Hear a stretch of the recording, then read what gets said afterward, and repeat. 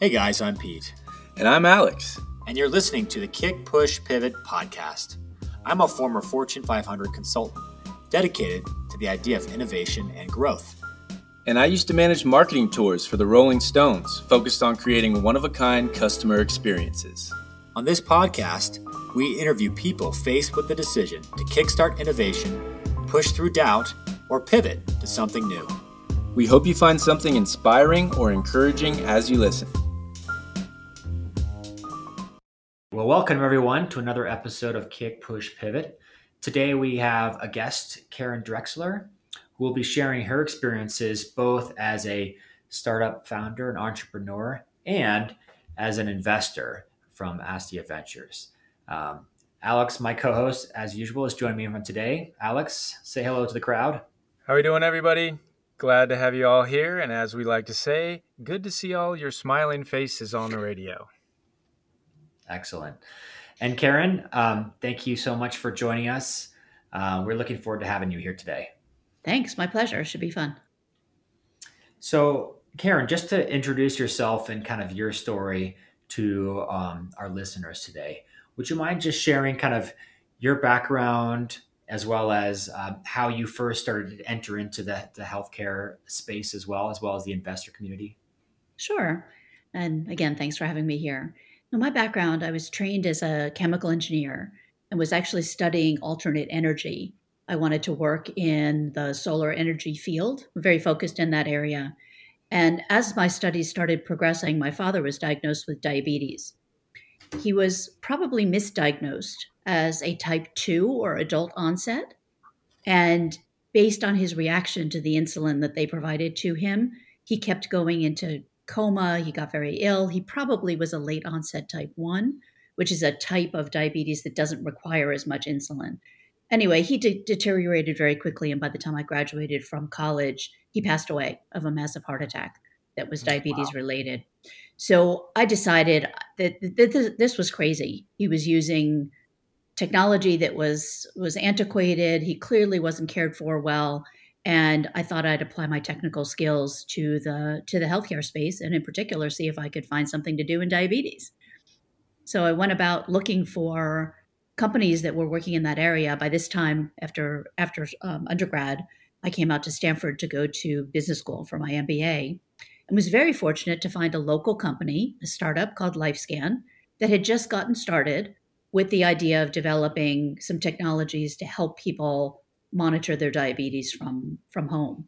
And I was fortunate to be able to join LifeScan as one of the first handful of employees there, and had about an 11-year amazing career at LifeScan that allowed me to feel like I was really giving back and really contributing to this difficult disease of diabetes. Karen, what was it that you were doing exactly at LifeScan? Oh, I did a little bit of everything. So I started out in marketing and sales, worked on some products. I actually wrote the company offering document, worked with our banker and our attorneys in selling the company to J&J, which is as a young person was an amazing opportunity. The attorney on the case was the famous Larry Sonsini from the Wilson Sonsini firm. So I got to work with him directly, worked with some amazing bankers, learned a lot.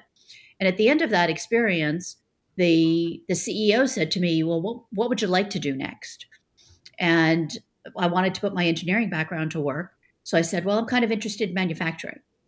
So with no background in manufacturing, I was moved in to run the operations area. So I had manufacturing and materials sourcing and planning and training. And that was actually the area that I spent the most of my time at LifeScan, was in the operations area. And I loved making product. Really fun to sit down on the assembly line and actually crank out physical things that I could see going out the door. So that was terrific. After doing that for a while, I wanted to have a broader business exposure to the company. And so I ended up running a business unit where we were developing some new technology as a separate business unit, where I had responsibility for marketing, quality, R&D, operations, really structured as a separate little company within a company. And it was toward the end of my tenure in that role that some of the things that we learned in market research really started having an impact on me as we were interacting with people who are living with this devastating disease, working with the technologies. I realized there were opportunities to do some different things than what we were doing at LifeScan. So I had some ideas that I brought to the management. And the ideas were pretty different in terms of the manufacturing infrastructure that would have been required for those products. And I was turned down. They told me they weren't interested in pursuing it because they wanted to leverage the infrastructure they already had. So I decided at that point, I had a good broad business background at this stage, really passionate about the diabetes space. So I figured, well, if I think these are good ideas, I'm willing to stand behind them, I should just go do them. So I left LifeScan and started my first healthcare company around these ideas that would help improve the interface of people and technology for monitoring and managing diabetes. Interesting.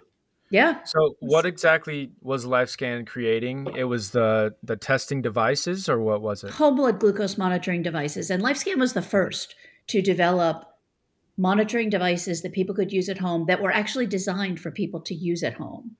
At that point in time, there were a couple of big companies that had realized that people with diabetes needed more information in order to manage their disease, although the medical profession at that point was very reluctant to have patients self-manage. They were afraid that patients would hurt themselves, that they would take the wrong amount of insulin, that they would end up going into a coma. So there were a lot of market forces that were interesting. But in order for patients to do that testing at home, at that point in time, they needed to get a fairly large drop of blood. And so one of the things that I had observed in, again, these market research scenarios with patients is I'd see people's hands and they'd hold their hands up and their fingertips were black from all of the testing they were doing in their fingertips with these rather large needles. Yeah. And it occurred to me that we could make a huge difference for people, both in terms of their comfort, but also in terms of their compliance, their willingness to do this testing, which is so vital to keeping them healthy, if we could reduce the invasiveness of the testing. So now, a couple decades later, we've got all sorts of technologies where people can do continuous monitoring, but it's taken a long time for that to evolve. What I worked with on the company that I started was reducing the pain. We really focused on reducing the pain of getting that blood sample for diabetes testing. And we were able to do that by developing a methodology for getting blood from the palm of the hand or the back of the arm or other areas on the body where the nerve density is a lot lower. Interesting. But those areas don't bleed as regularly, as easily. So in order to do that, we also needed to develop a whole monitoring system that would accommodate a much, much, much smaller drop of blood. And that change ended up being adopted by the whole industry. So you look at the amount of blood now that's used for glucose monitoring, it's maybe 100th of the amount of blood that initially we were working with at LifeScan. So the industry has gone in that direction. But it was really that focus on patient pain and making it more accessible for patients and comfortable for patients to do this really life-saving testing that I thought was a good enough idea to go out and try to get it funded separately. Good for It you. really was That's amazing. Was the aha moment just moving the location of where they're getting tested? Yeah, it was. Although there were actually two aha moments. So one of them was literally thinking about, okay, can we move to other locations to get blood? But the other, I remember playing around, sitting at a desk and trying to figure out how do you get blood out of these other areas? When you prick your finger, the end of a fingertip, you can squeeze behind it to push blood because it's at the end of that. You've got a terminus there, so blood flows out. And you've got a lot of blood density, capillary density, as well as the nerve density. When you go to these other areas, you can't really squeeze them and there are places for the blood to escape. So I remember sitting and playing. I don't have anything in my hand I can show you, but if you think about a syringe with a cap, the cap snaps on. So we had some insulin syringes we were playing with. And I was just sitting there and kind of pushing the cap of the insulin syringe against against my hand. And what you could see is that the blood would well up inside that little circle because you were constricting the blood flow in a ring. And that was really the aha moment as to how we could get blood from other parts of the body. Was we needed to not just think about the lancing part, the needle part. We needed to think about how we deal with the tissue around it to make sure the blood flows inward and out as opposed to escaping again. So, Wow. yeah, just kind of crazy, just playing around and like, look, there's blood there. You know, it's red there. That there's something that's causing that. It's the blood under the surface. So, Very cool. you know. Amazing. So, Karen, some of the obstacles you faced as you've gone joining a startup company, taking it to Johnson & Johnson, who ended up buying it for, $1 billion, and then moving into your own venture as well. Tell us about how Astia came into the picture. Yeah. So when I started my own company, I had to go out and raise money for it. We needed to set up a lab. We needed to develop instrumentation and chemistry and physical devices for getting the blood sampling.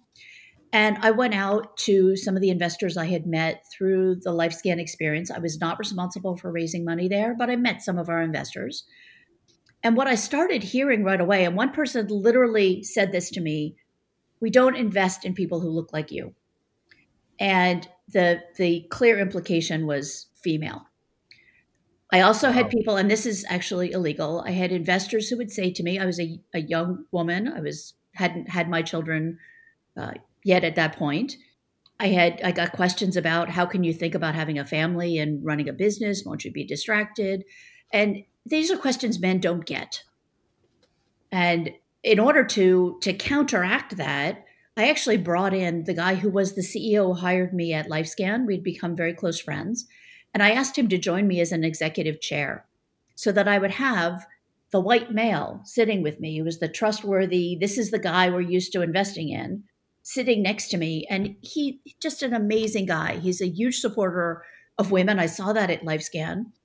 And he would be very direct with investors. He would come to investor meetings. He would take part, but he was always very clear it's going to be Karen who's running the business. So on one hand, it gave them comfort, but it was also just hugely supportive for me to have somebody there who would back me up. Having him involved in the business was certainly one of my better decisions. So awesome. Anyway, I observed some of these challenges in raising money.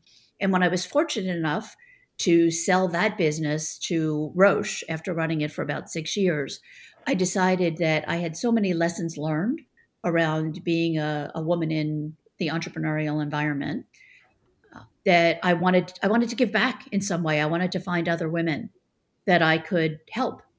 And I heard about an organization, a nonprofit, that had started up just within the year of when I sold that business to Roche. That organization is what's now called Astia. It had a different name then, but I immediately glommed onto the concept and became involved with Astia. And the idea was that this is an organization of men and women. It was always men and women around the table because the world is full of men and women, but who would focus on supporting women and getting them exquisitely prepared to go in and do these pitches, help them with business plans and with presentation skills, with connections, putting all that together. We thought that could make a big impact. So I was involved in teaching, in mentoring, in working with women. And what we found over the course of the first 10 years or so is that with these incredible women, amazingly prepared, nailed down business plans, they still couldn't get funded. So Astia did a pivot and went from being a supporting, coaching, connecting organization to an organization. We realized that we needed to be part of the capital formation if we were going to have an impact. We had to actually help women by bringing money to the table. Mm-hmm. And we wanted to do that in two different ways, initially through our own funding. So I'm part of the founding group, 10 of us, who are the founding members of Astia Angels, where we wanted to put our own personal capital to work for some of these high potential women. But we also wanted to be able to raise a fund at some point that would allow us to put more capital to work than we could as individuals. to have money for follow-on rounds, which tend to be a little difficult for angel investors if a company needs more money.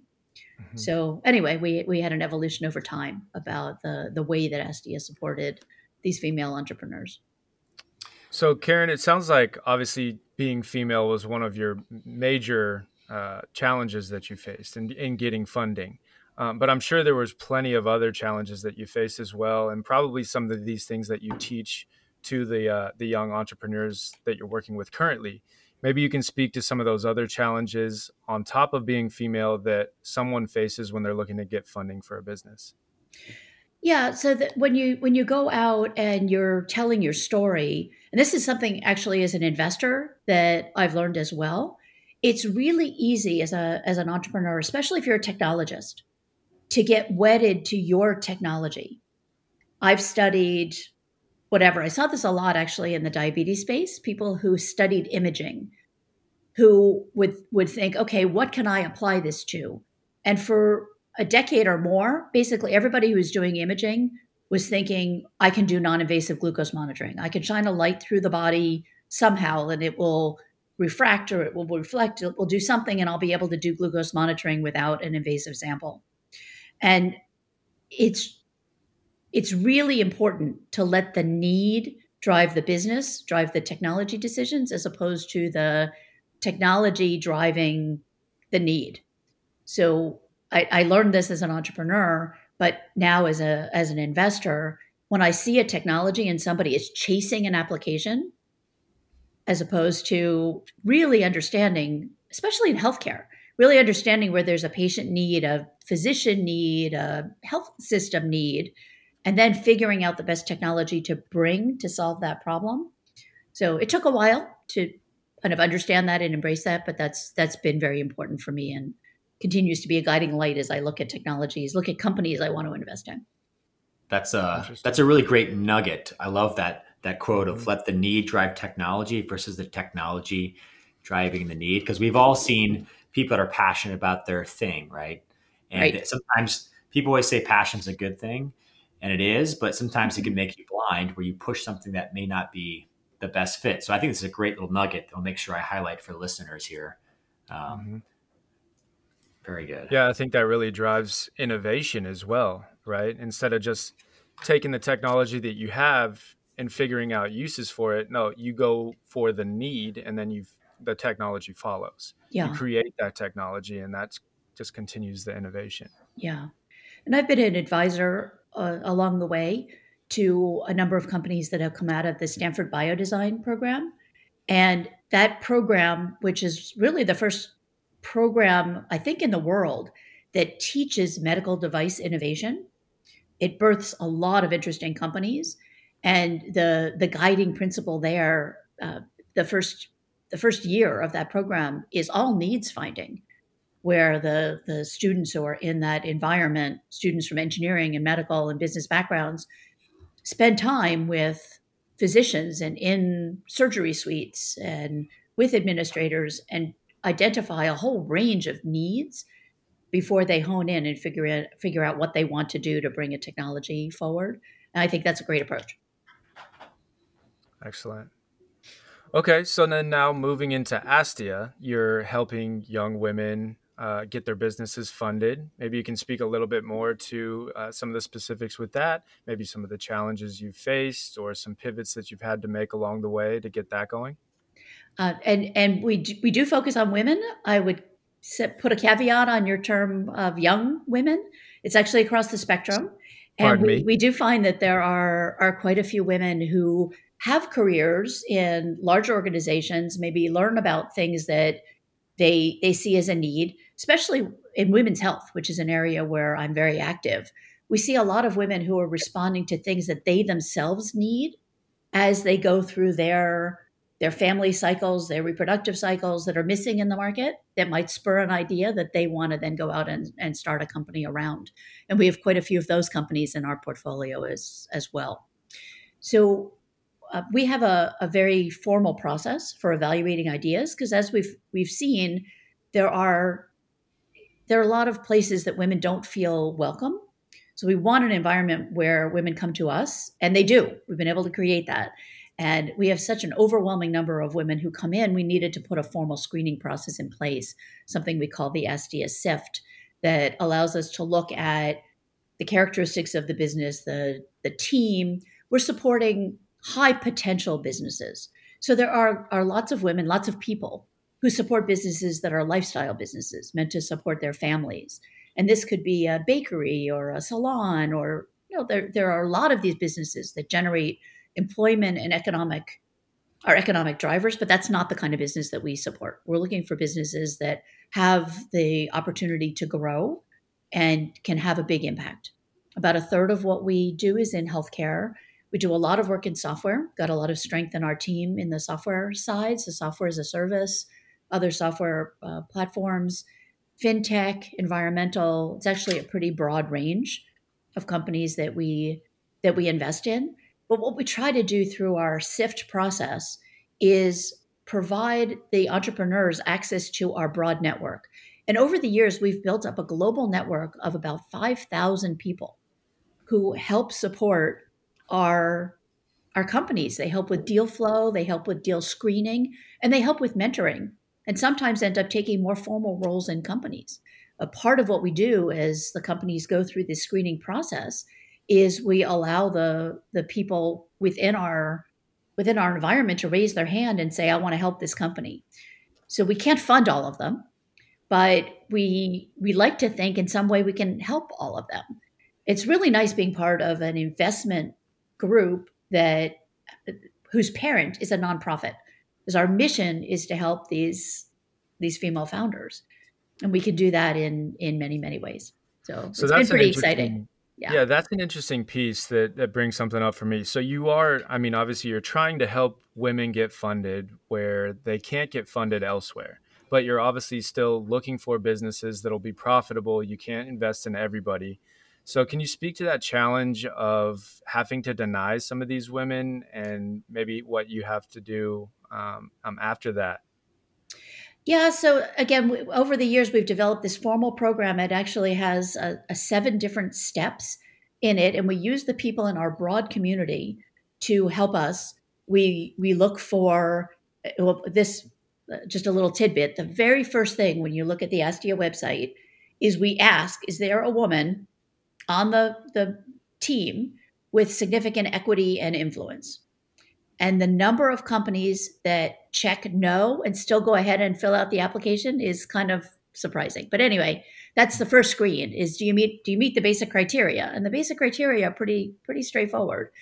We're looking for businesses that can scale and women who are in positions of influence and equity. They need to be on the cap table. So it's not enough that you start a company that's all male and you bring on a low level, you've got one female employee. That's not going to do it for us. Right. So usually they're founders, and most often they are CEOs, but not always. Sometimes we've got chief technology officers, chief marketing officers, chief medical officers. So that's all fine. And then we go through various screens where we've got people within our organization who are qualified. We've got industry specific experts. We've got people who have the right business background. And all along the way, we try to give all of the screening work that we do, we give all that feedback back to the entrepreneurs. So we do turn down the majority of the companies, but most of the companies that go through the process feel like they've learned something that helps them. They've made a connection, and that's really our goal. So very cool. Yeah, I mean, it's gotta be tough sometimes to turn these women away, but the fact that you're actually providing some education as well through the whole process, I think that's really, really innovative and very cool. Yeah. That's great. Yeah. So as we kind of wrap up our conversation today, what is the biggest thing you've learned as an investor and entrepreneur that you can share with our audience today? Well, the people are the key. And you'll hear this from other investors as well. It's great when people identify big needs, big market opportunities, but most companies that I've seen, I don't know if it's most companies in total, but most companies I've seen need to change their strategy at some point. They run into a wall, the technology doesn't work, or the market shifts, or the reimbursement changes, or new competition comes into play. And in the end, you're relying on the dedication and the flexibility and nimbleness of the management team to be able to take the resources they have and pivot and come up with a new plan that's going to lead them to success. We've seen over and over, this past year is a great example. So many of our companies, as many companies across the world have done, needed to pivot in the face of COVID. Their basic business models just weren't going to work anymore. And when COVID first hit and we were thinking about our portfolio and the number of companies that were going to be hit hard by COVID, we were a little depressed. Mm-hmm. We thought this is really going to be a tough year for us. And virtually every company, not everyone, but virtually every company was able to change direction, change their models. And it's about the people. So spending as much time as we can getting to know the people and making sure that they will take input. They'll look for input in other places. We're dealing with very smart people, but smart people can still listen. They can still seek out other expertise. That's the kind of founder, the kind of entrepreneur that we're looking for, because we've seen it lead to success. And if people want to learn more information about Astia, can you share a website or resource they can go to learn more? Absolutely. Our website is astia.org, ASTIA.org. I do want to put in a specific plug. We talked about some of the difficulties in women getting funded.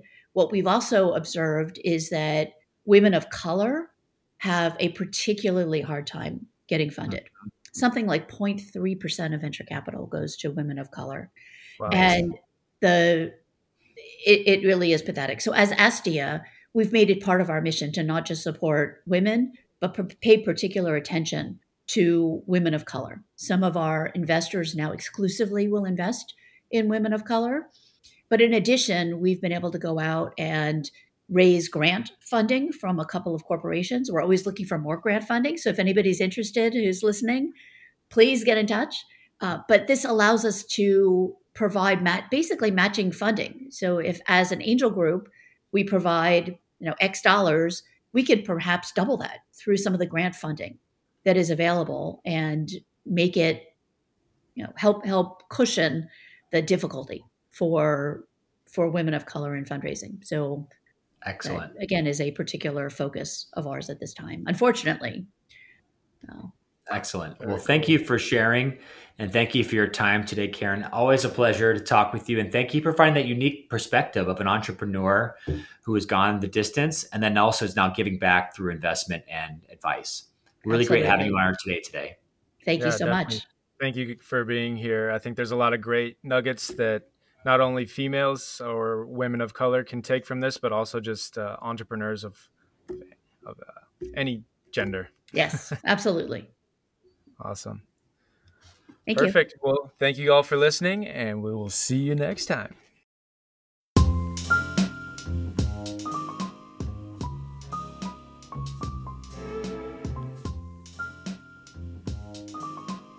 Thank you for listening.